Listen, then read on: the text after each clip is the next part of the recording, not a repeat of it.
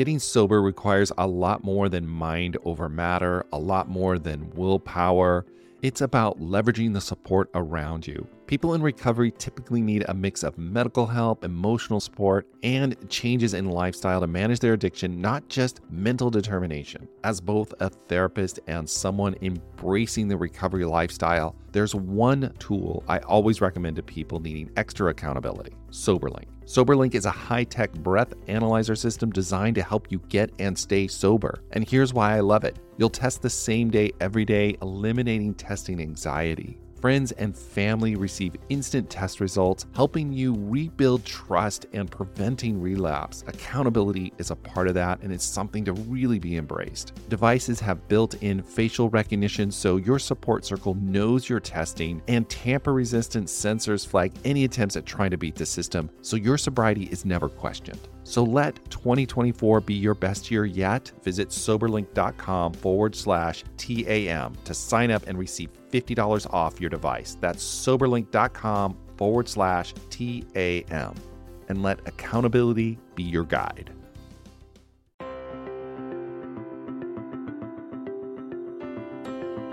Hello, everyone. Welcome to another episode of the Addicted Mind podcast. My name is Dwayne Osterland. I'm your host, and today we have two amazing guests. First is Susan Herrick, and she's going to talk about her book, Slow Dancing with the Devil: A Son's Substance Use Disorder, A Mother's Anguish. Susan is going to share her story about her son's fight with addiction and the loss of her son, Luke, and how getting treatment was so difficult and hard, especially around getting medical treatment and treating addiction as a medical disorder and using science-based treatment. And it's just a heartbreaking story of the loss of her son.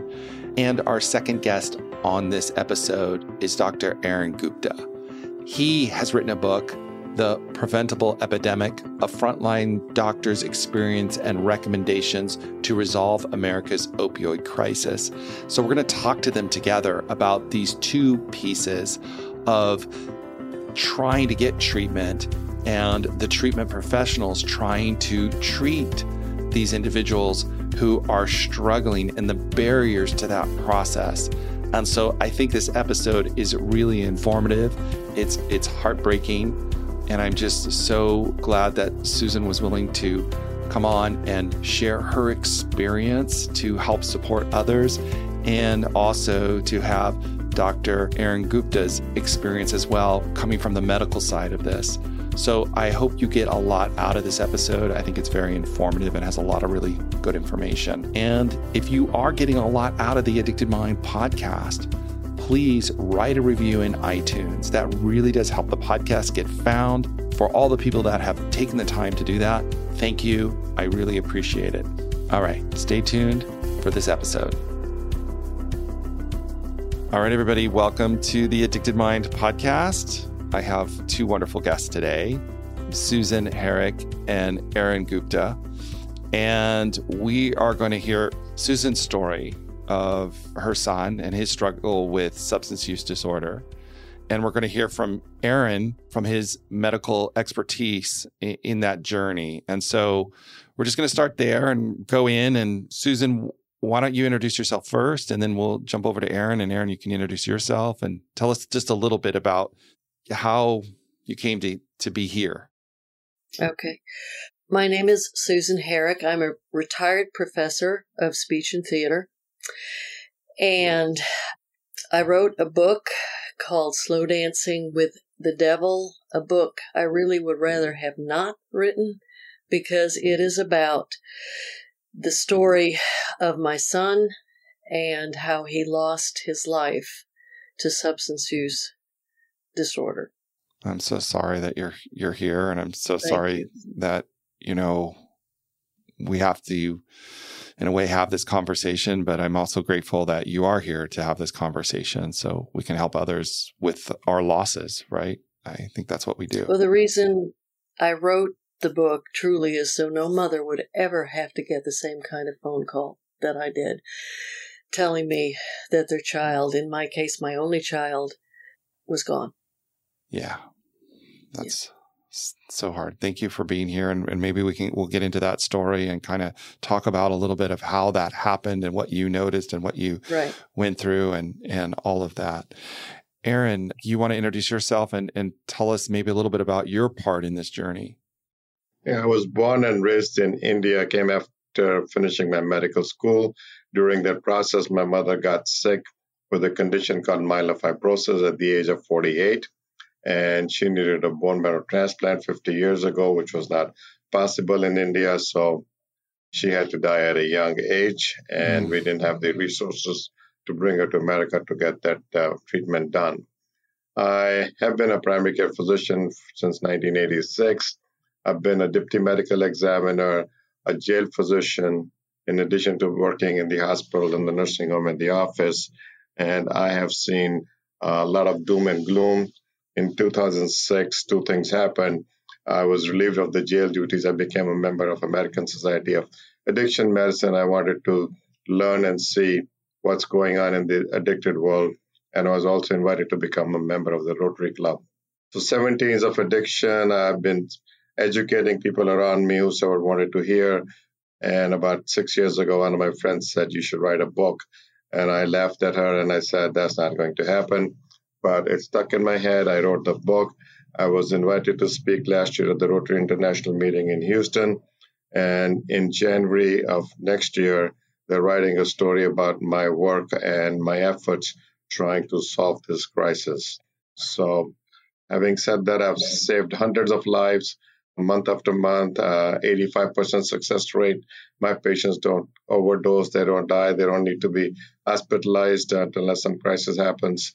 And this treatment is not being implemented in the nation because there is no education. I had to self-taught myself. Less than 0.5% of the providers provide care. 6% of the patients get help. And only 2.4 million people have the access. Rest 40 million people have no access to care. And that is because of the limits, regulations, oversight, and unnecessary regulations passed over the last 20 years to control the pills and the pill mills while the street drugs are killing people. Yeah, thank you. Absolutely. And I think that goes to the title of your book. Can you give us that as well? Well, the CDC has consistently said, like they said for COVID, addiction is a preventable disease and is treatable like any other chronic diseases. But despite the fact we have an effective medicine available since 2002, the access to care is limited, restricted, and overly regulated, and doctors have been prosecuted. The treatment arm has been prosecuted. So a preventable disease has become a nightmare. And because they do not go back and look at the regulations which are working, which are not working, so they keep on passing more regulations because the previous ones are not working. So it's a pile of regulations on top of pile of regulations that the regulators need to back off and let doctors be doctors and take care of the patients. And to help them get better. And we don't have to worry about our own license and livelihood or going to jail or being prosecuted. Yeah, absolutely. Thank you, Arun. So let's jump back over to you, Susan, and let's hear a little bit of your story and how this started and how this kind of evolved. And as a parent, kind of seeing this process and witnessing this process. Well, our story really begins around the time Luke was born, really in the early 1990s, and that's when Purdue Pharma, owned and operated by the Sackler family, created the most dangerous drug ever known to human civilization, which was called Oxycontin. When my son was 14 years old, the medical profession was passing it out like Pez. Luke had a pilonidal cyst. So afterwards, they gave him Oxycontin. Now, at the same time, this is when his father and I were going through a divorce. And years afterwards, I asked Luke, I said, when did narcotics first come on your radar? And what he said, Mom, when I was 14, that nurse gave me a little white pill that not only made the surgical pain go away, but all of my pain go away. And from that point in time, it was on his radar. Now, he had it for the pilonidal and cyst. he was given it 14, you said, at that time. He was 14 Yes, or so. Yeah. that's Very that's young, the first very time. young brain too. Very, very young brain. That was the first time. Then he had thumb surgery, or he sprained his thumb. He was given it again. He had his wisdom teeth taken out. He was given it again. Thumb surgery sprained his thumb. So by the time he was 17, he was very dependent on it. And I at first took him to a psychiatrist who told me, no, he's just bipolar. So they started him on Depakote and lithium and Seroquel, Right. which totally, made him crazy. I was fortunate to come across a psychologist who said, Susan, you've got a very depressed young man who has found out that drugs can keep the pain away. He said there's one drug called Suboxone, which if you can find a doctor to give it to him, you can wean him off of it and he can have a great life. Well, I started searching and found out, now this was 2006, that there were 3 MDs, because, of course, I asked the psychologist. He said, no, only an MD with a special kind of waiver. And I thought, what do you mean? They're passing narcotics out like crazy, and yet I have to find a certain kind of a doctor, and I only found 3. We had to travel 90 miles. I was very lucky that he could get us in. And he walked Luke off. Luke's grades went back up. He was feeling good so much that he was not on anything anymore. But then really the unthinkable happened. My son was traveling down to visit his grandmother, and he was in a near-fatal car accident. 27 broken bones. Really, he was crushed, and they did not expect him to live. After a week on a ventilator, they said he was going to pull through, but I turned my head and I looked at all of those drugs pouring into him. And I thought, we are going to have a worse problem than we had before. And actually, that's exactly what happened. That is when we really began our slow dance with the devil, thus the nature, the title of my book. We were really caught in a rock and a hard place, because this is the time where some doctors were prescribing up to the pain level. And after 6 weeks in the hospital, they had Luke up to 800 milligrams a day, which is end-of-life cancer care. And then they released him and told us to go find a doctor out of state, and that pretty much was all the direction we got. We had 18 months of trying to figure out what addiction was all about, what these drugs were about, what it was doing to him. And at first, I did find a treatment center and thought 30 days would be enough, because that's what they said. And they tried to talk me into leaving him in for the 60 days or 90 days outpatient, but I wanted him home. I thought he was cured. I thought he was well. And that was obviously the farthest thing from the truth. I had learned about the 3 C's to ask, did I cause this? Can I control it? Can I cure it? And started to have to look at my codependency, and that my trying to manage his use of drugs was not going to work.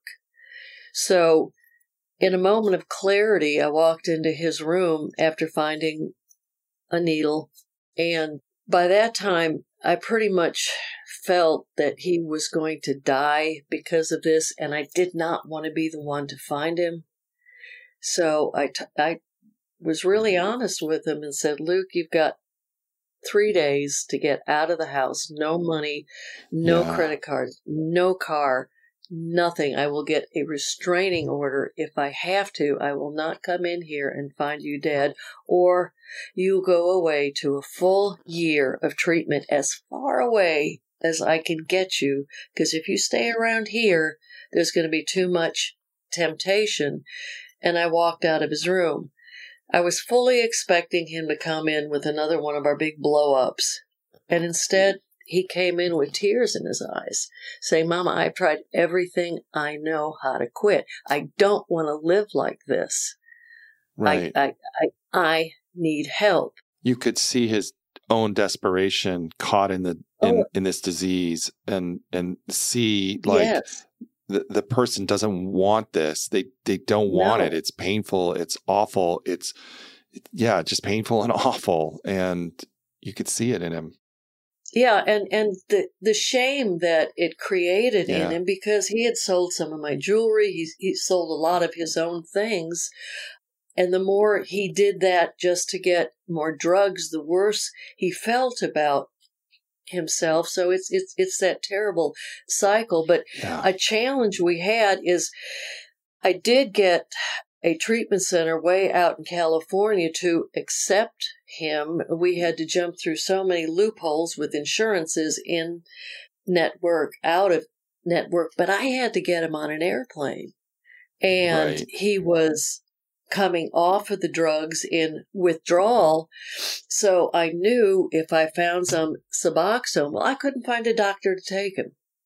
Wow. And I was just dealing with time. So we had to go to the street and find Suboxone enough to get him on the airplane. That's an incredible story of, a mom trying to help his son, and that desperation. I want to go over to Arun and talk to Arun about this piece of it, because you had said earlier, all of this regulation, here is this drug that could help somebody, yet you can't get it, yet you can get the opioids, pretty easily, but yet this drug you can't get. So I want to understand that, Arun, a little bit in that context. So addiction is a chronic disease like any other condition. If you look at diabetes, high sugar problem, the incidence is the same as that of addiction in America. Yet every diabetic has access to multiple doctors, specialists, 20 plus medications, and still the outcome is not very good. In the addiction field, like I said, 41 million people at risk, only 2.4 million people can get one of the three medications, and they need it for the rest of their life. Yeah. So the regulations were created to people not abuse Suboxone on the street. And that led to criminalization of the treatment arm. When the waiver law was passed, it's called Data 2000, it said after a doctor takes a course, pass an exam, and apply for an XDA number, they're only allowed to see 30 patients per month for the first year, expandable to 100 patients per month thereafter. So that means we have to reapply. The DEA and the SAMHSA have to approve it. And in 2005, they went and visited the law and said that it is useful, but there is a little bit of diversion. Think of that. OxyContin is at a peak in 2002, 2003. There is no diversion control plan. There is no restrictions until 2010 when they told them to become abuse-proof. My issue is, had Suboxone be in place of OxyContin, we wouldn't have this discussion. Right. The Suboxone medicine has been delayed by 50 years, and then they made it a Schedule III drug. If they would have made it a commodity, like for diabetes and hypertension, we wouldn't have this issue then, and we wouldn't have this issue today. We wouldn't have to give Narcan free. We can give Suboxone free to people and say, hey, you don't have to worry about your license. I have 1.4 million Rotarians worldwide who are willing to step in and say, well, go home to home or let the patients come to the church and we'll give them the daily Suboxone. But the regulations have to be relieved. For doctors to feel safe to be able to work with this population and help them, they have to feel that they're protected on some level. Yes. And if they're not, then we're in this situation where these life-saving drugs are restricted to a point where, like you said, Susan, earlier, you could barely get them. You couldn't even find them. Well, right. And more than that, Luke had to have some surgeries afterwards. So here he is, he's clean, he's going to school, he's got his life going well for him, and he has got to go back in for a major surgery. Once again, placed back on the drugs, and I was once again shocked that we tried, I tried so hard to let all of the doctors know he has substance use disorder. He has an incredibly high tolerance. When you do surgery on him, you're going to have to walk him down a different way than you would normal people.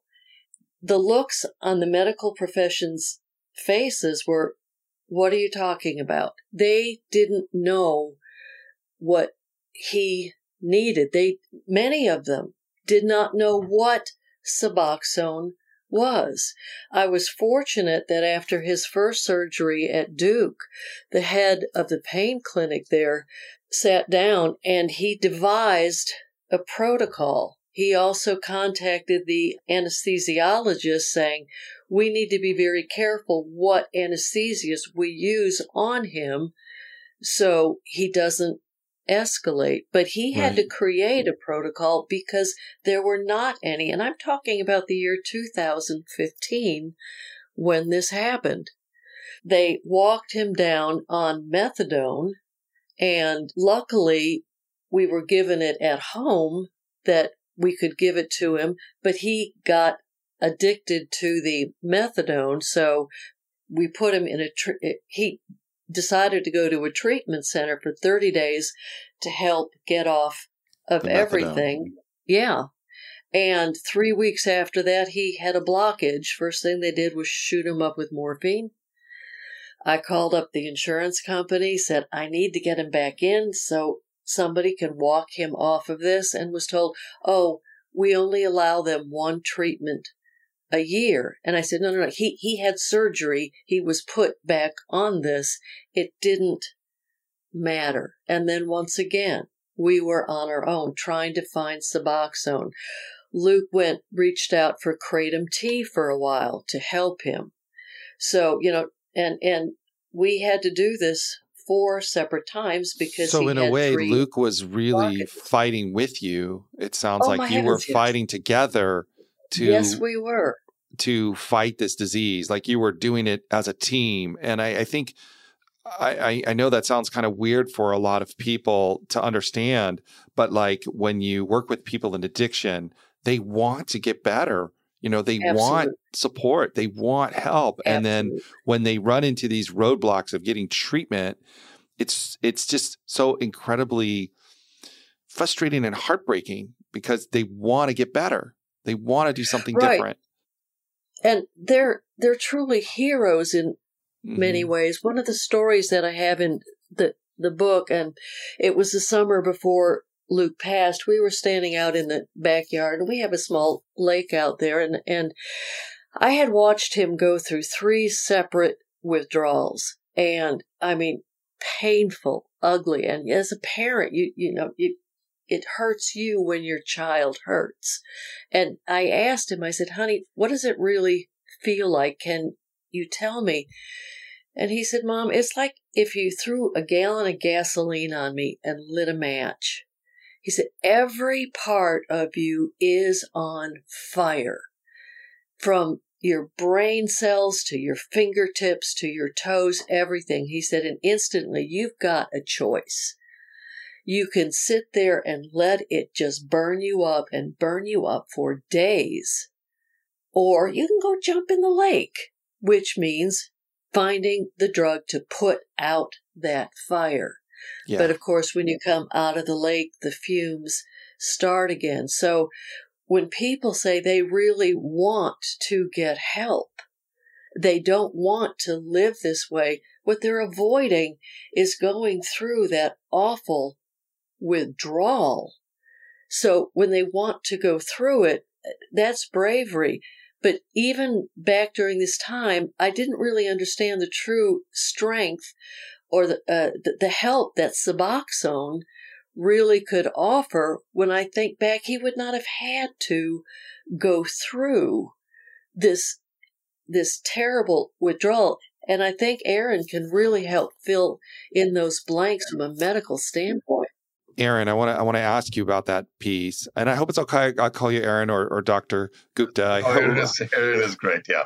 Okay. So around 2015, one of my elderly patients needed a revision of the knee surgery, and the orthopedic surgeon demanded that I take him off the Suboxone for 3 months.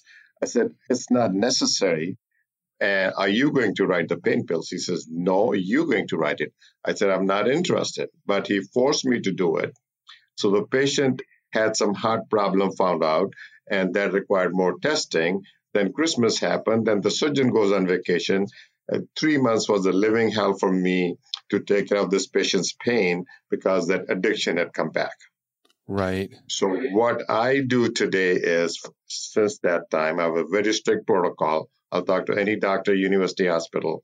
My patients will take half the dose the day before the surgery, none on the day of the surgery. It leaves the brain and the mu receptors that the hospitals and the anesthesia people and the surgeons can give the pain medication during surgery is necessary, and then give the pain pills for 2, 3, 4, 5 days. Most of my patients do not go on pain pills because they're afraid and they don't want to go that path, and they go right back on Suboxone. And I may increase 25 to 50% of Suboxone for the next few weeks if they are feeling pain, in addition to taking some non-steroidals. Can you tell me a little bit technically of the difference between the Suboxone and the regular treatment? Like, why is that different? The regular treatment of an opioid versus doing that, and a little bit how that works so people know why there's a difference there. So there's a mu opioid receptor in the brain, which very tightly binds with the Suboxone molecule called buprenorphine. Once the regular narcotics leave the brain, this binds very tightly, and then the regular narcotics have no effect on the brain. My patient taking Suboxone, if they go and want to have a party, they can blow thousands of dollars and have no effect. It's all waste, okay? But if they are in withdrawal, if they're taking narcotics and they take my medicine, Suboxone or buprenorphine, then they get a precipitated withdrawal and they'll get violently sick and then end up in the hospital with blood pressure dropping, vomiting, and diarrhea. So that's the difference between regular narcotics and Suboxone or buprenorphine. Got it. And so that helps clients, if they're struggling with that, maintain their sobriety and create kind of, I guess, a buffer against use. Would that be right? Yes. They have no desire to use any drugs. Slowly they quit smoking cigarettes, quit using marijuana, and they're happier than anybody else because they're reunited with the family. They go to church. They excel at school and work and jobs, buy houses, cars, pay taxes like you and me, and they're normal people. And they're the most decent people that I come across in my practice. Yeah, absolutely. I think that's so important to say. And, to me, you're also allowing the person to develop community, because community is what brings joy to our life. And, by helping them with this addictive process, right, that they're stuck in, you can't have community when you're in an active addiction. I think it's really hard. But once they get relief from that, then they can build the things that are meaningful to them that I think is even more, makes them more resilient over time. So they have abandoned, their families have abandoned them because they burned so many bridges and they don't want to step in anymore to help them out. And I have generations above and below come and thank me for saving my kids, my husband, my spouse, my child's life. And the community is very, very thankful. Yeah. I'm the only doctor in town who does that. Dwayne, but I wanted to interject something here.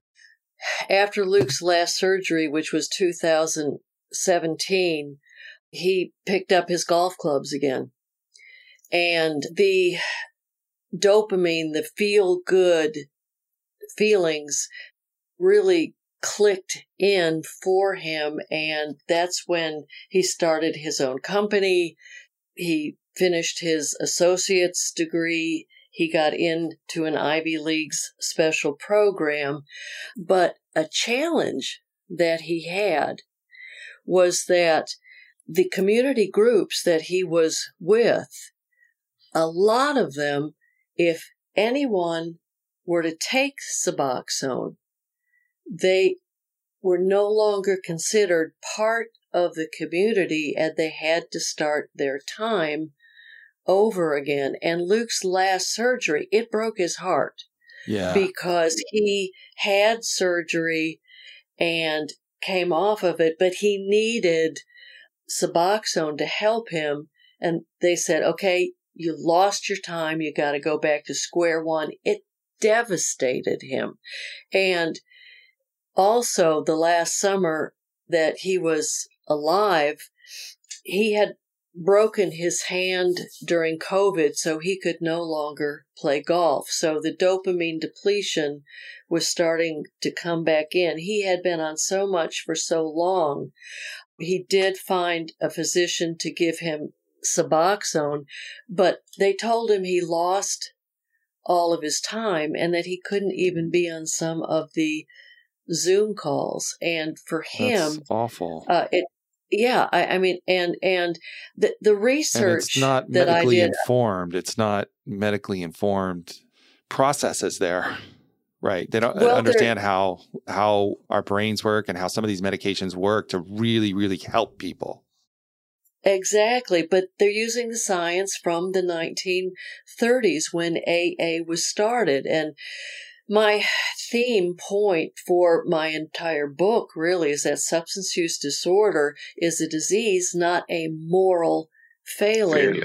And the whole thought that comes from the 1930s is that it's a moral failing. And after Luke passed away, I mean, I really delved into research. I had to know why. I had to figure all of this out. I wish I had known Dr. Gupta then.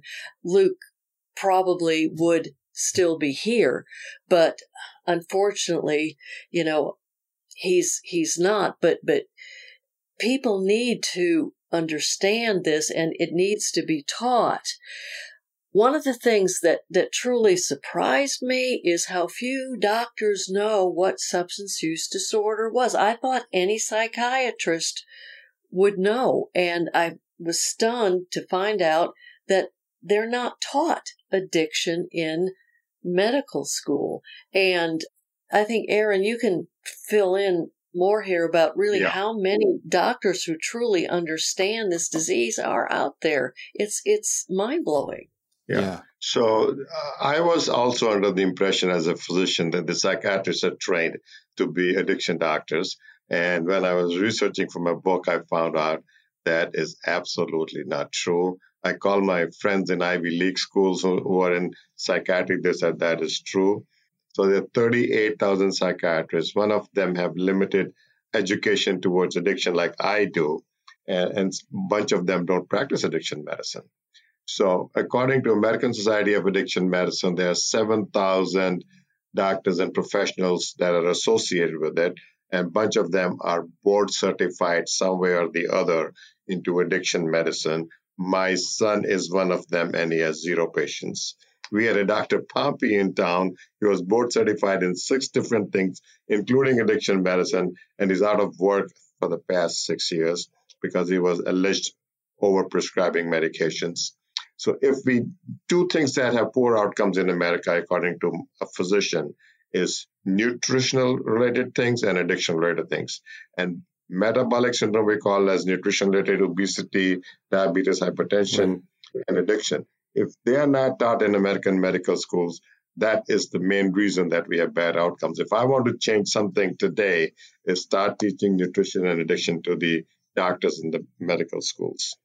And there has to be more incentives and less disincentives for doctors to learn and practice addiction medicine, or we are on a downward slope at a very fast pace. We were losing 10, 15,000 people 20 years ago. Per year, it's up to 110,000 last year, and it's going up 30, 40% year after year. And the street drugs are killing, doctors and pills are not, and the regulations are in place against that, pills and the doctors. And so they're really not able to, no one's able to get support because of these regulations that prevent doctors from being able to do this life-saving work for, I guess there's a lot of reasons in there. I don't understand them all, but it's stopping this process. And that's heartbreaking too, to hear. So one more thing about the stigma, it really started with 1914 Harrison Narcotic Act that was trying to control the trade of illegal drugs around the world. And it said a few things. Addiction is a moral failing and is not treatable. And it also said a doctor cannot prescribe another addictive drug for an addictive condition. So methadone is class 2. That's why doctors are not allowed to write methadone. They have to go to the federally funded clinics. And Suboxone is class 3 and is very restricted. So the access to care is very, very, very, very difficult. That has to change. There's stigma towards the disease, stigma towards the treatment, and stigma towards the success of the treatment. I have several hundred patients who are doing very, very well, but are afraid to come forward and say, look at my story, because my parents may not know, my grandparents may not know, my children may not know, my work may not know. So if we can showcase these people, others have no incentive. The other thing that I'm bothered by is a lot of people say, let's stop stigma. And I say, how are you going to stop stigma? So stigma is starting with, we need to create mandatory education for medical professionals, policymakers, and insurance companies on addiction, better vocabulary, empathy, and humanity. So I was in discussion with a large company yesterday that works with hospitals and insurance companies. And they said, okay, you create this. I said, I'm not educated to create this educational material. I'm telling you guys that somebody has to create it, and then start teaching people, and then let medical professionals and insurance companies read them and discuss them. If we don't take that effort, it's not going to go away. Yeah, and I think what you're saying about, like, some of this doctrine back in the 1914 and the 30s and all that time, it really set the stage where addiction was this moral failing, and then also so that prevented research, that prevented treatment care, that prevented people from learning about it and investigating it. And I think part of my thought is that, some of these communities form, these 12-step communities form because they had nowhere else to go, nowhere else to get any kind of support. And so they had to do something. These people who were struggling with addiction had to go somewhere, and they created these communities, but it wasn't through a medical lens, right? And that belief system as well. And I think these kind of conversations challenge that and help us move in a way that is evidence-based, science-based, that can help people really get better. Not that these communities aren't helpful. I don't want to say that they're incredibly important. Oh my gosh. And so I don't want to say that, but I hope these communities can start to bring in the science too, and bring in that piece and combine those things together. I think that would also be powerful. And as Arun's saying, bringing in that medical piece so that people are educated and know what's going on. I totally support that. So some of my patients who go to AA and NA, they have learned not to open their mouth and say we are on Suboxone. Otherwise, there's a lot of animosity. At the same token, my patients go to the pharmacy or emergency room or go see another specialist. They just downgraded. You're a junkie, you're an addict. When was the last time you did needles? And they are not treated with humanity at all. And so I think we need to change the curriculum, starting from the medical schools to the policymakers to the insurance companies. Absolutely. Even though in 1962, the Supreme Court ruled that addiction is a treatable disease, is no more moral failing, the policymakers and the insurance companies have failed to capitalize that and kept the momentum going in the same direction. Hey, there's something deficient in you. You don't deserve a better life. And so the value of human life in these people in America has gone down the drain, and that needs to be corrected. Absolutely. Susan? One of the things that I'm hoping will happen, I was having a conversation with one of the scientists who gathered all the information for a paper that was published on the precursors of addiction.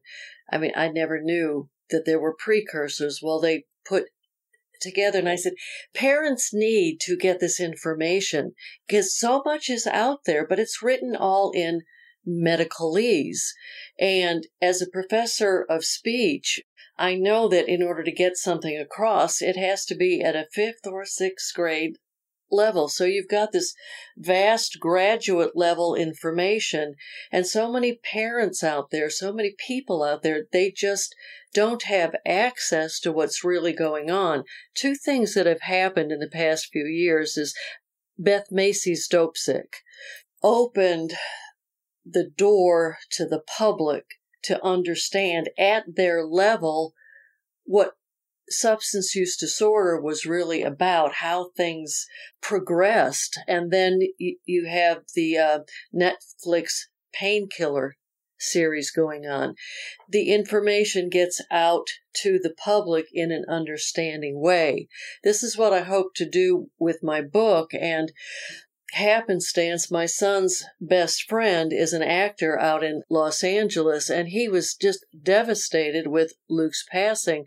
As a matter of fact, he is the one who got me to write the book because within a couple weeks, he said, Susan, we've got to get Luke's story out there. Everybody thinks that when they hear of an accidental overdose that it's a junkie going down. They don't think of an Ivy League student, a businessman, a doctor, a lawyer, a barber. You know, they have that stigma picture, and a lot of it was Hollywood. You know, that's how Hollywood put it out there. And so Jacob has put a team together, and the screenplay named Luke, taken after my book, is starting to go too. So it is my hope that I can bring a lot of this complicated message to the public in a much simpler form to help people, because it has to get out there. It breaks my heart on Facebook when I see these mothers grieving. Yeah. You know, 300 young people are going down a day. 300 a day because of fentanyl. And their comments, well, he was an addict. He just couldn't beat the demons. And I keep saying he had a disease that nobody knows how to treat. He didn't know how. So it's an uphill battle. But I mean, podcasts like yours, anything and everything to help educate others about what we are really dealing with. It's a heartbreaking story, Susan. It's heartbreaking, and the loss of life and the tragedy that follows when it's preventable and treatable is just heartbreaking. So, gosh, I think we could talk a lot. Luke didn't go out to get high at the end. You know, he was what they call dual diagnosis. He had general anxiety disorder, and he would get very wound up. He asked for a Klonopin.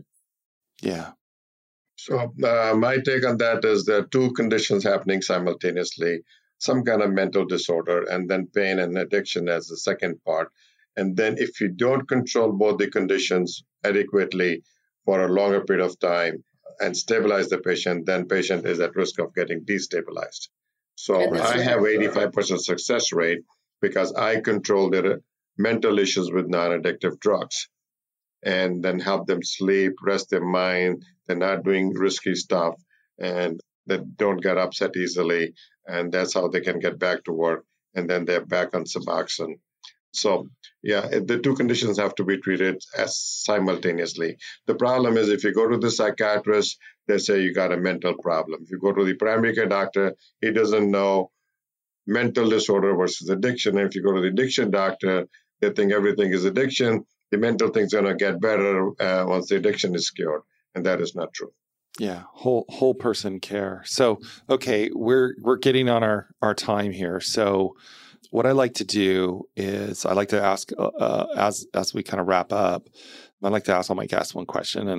And the question is, if someone out there is struggling and you could tell them one thing, you'd want them to know one thing, what would you want to tell them? What would you want them to know if you could tell them just one thing? I go back to the theme of my book, You Have a Disease. It's nothing to be ashamed of, but you need to go find somebody who can help you get the care that you need, I would send them to somebody like Dr. Gupta. Thank you, Susan. Well, I wrote a paper a few months ago, and I said we need a strategic change in our policy, how we treat addiction. So first, yes, find a doctor. First, the person has to be willing to get help. You don't need to get admitted to a month or 3 months or 6 months of an addiction hospital, because you're going to still need somebody like me to provide the medication. And then find a doctor that you can get to help on a regular basis, like for diabetes and hypertension. And it's definitely, we need to change the policies to improve access to care and destigmatize the treatment. Thank you, Dr. Gupta. Thank you. Thank you both. So before you go, how can people find you? Susan, how can they find your book, and how can they get a hold of you if they have questions or want to talk to you? How can they do that? My book is on Amazon or the Barnes and Noble. You just have to Google Slow Dancing with the Devil, Susan Herrick. I do not mind if people get up with me at all. Can I give them my email? Yeah, we can put all those links in the show notes too. So, okay. Yeah. It is sbherrick13@hotmail.com. I've dedicated the rest of my life to helping others, so no mother ever gets that phone call I did. And that's what I want to do. So if I can help anyone, reading my book is excellent. Reading Dr. Gupta's, anything to help get more education, I'm here. Oh, thank you, Susan. Thank you for just having the courage to put your voice out there in such in all of that pain, and honoring Luke in that way. It's such a he beautiful tried thing. So hard. Yeah, Right? I know. He tried so hard. Yeah, he did. I can hear that. And so I can many see of that. them do. Yeah, so many absolutely. of them do. Mm-hmm. And Dr. Gupta, if people want to get a hold of you. Yeah, so I have a website called thepreventableepidemic.com. And here's my book title. And I also have a 501c3, SOS Serious Opioid Solutions. Can you see it? Yeah. And I can link that in the show notes too, so people will be able to link it. And you can give me that URL too. So I will. It's called HTTP sensibleopioidsolutions.com. Got it. Or I can email you. Yeah, email it to me. And what I'm going to do is I'm going to put it on the show notes on theaddictedmind.com, so they can go to the show notes and they'll be able to get all the links. Sure. Yeah, my book is coming out end of November or beginning of December. They're in the final stages. So that's great. So I encourage everybody to, get your books and read it. And if you have a loved one that's struggling, get there's them. Hope. There's hope. Dwayne, there is hope, and you've got to hold on to that. You never, ever, ever, ever stop fighting, especially when they want it. You got to keep fighting. You got to keep fighting. Dwayne, finally, if you want to talk to me individually about my experience treating people, I'd be happy to join you some other time. I would love to do that, Dr. Gupta. I think we will set that up, because I think you have a lot of information that's really, really important for people to understand, and in your way, provide that education that you want to provide. So thank you both for coming on to The Addicted Mind. Thank you both for sharing your expertise, your wisdom, your heart, your passion. I just really appreciate it. Thank you very much, Dwayne. Thank you, Susan. Thank you. Thank you so much. I'm Madeline, and I'm the host of the Happiest Sober podcast. I got sober in my 20s after a decade of gray area drinking, and the greatest plot twist of all time was realizing that alcohol, the thing that I thought made my life the most happy and fun and exciting, was actually the exact thing preventing me from living my happiest and best life. My mom is 40 years sober, and she joins me on my podcast very often. I like to call her my part-time co-host, and I also bring you solo episodes where I share my top tips, tricks, and mindset shifts in sobriety, and lots of how how-tos for navigating all the things sober, from weddings to parties to holidays to bachelorette parties to trips. I'm also joined by so many guests who come on and share their sober stories, and they're all so inspiring. I'm here to show you that life doesn't end when you quit drinking. In fact, it's very much the opposite. And no matter what your relationship was with alcohol, life can be the absolute happiest when you're sober. New episodes come out every Tuesday. You can listen to Happiest Sober Podcast wherever you get your podcasts. All right, everyone. Thank you for listening to the Addicted Mind podcast. As usual, all the links will be in the show notes at theaddictedmind.com. So check them out there. And if you want to continue the conversation online, join our Facebook group. Just go to Facebook, type in the Addicted Mind podcast, click join. And you can find us on Instagram at Addicted Mind Podcast. And don't forget, if you got a lot out of this episode, click the subscribe button and share it with a friend. All right, everyone, have a wonderful rest of your day, and I will talk to you on the next episode.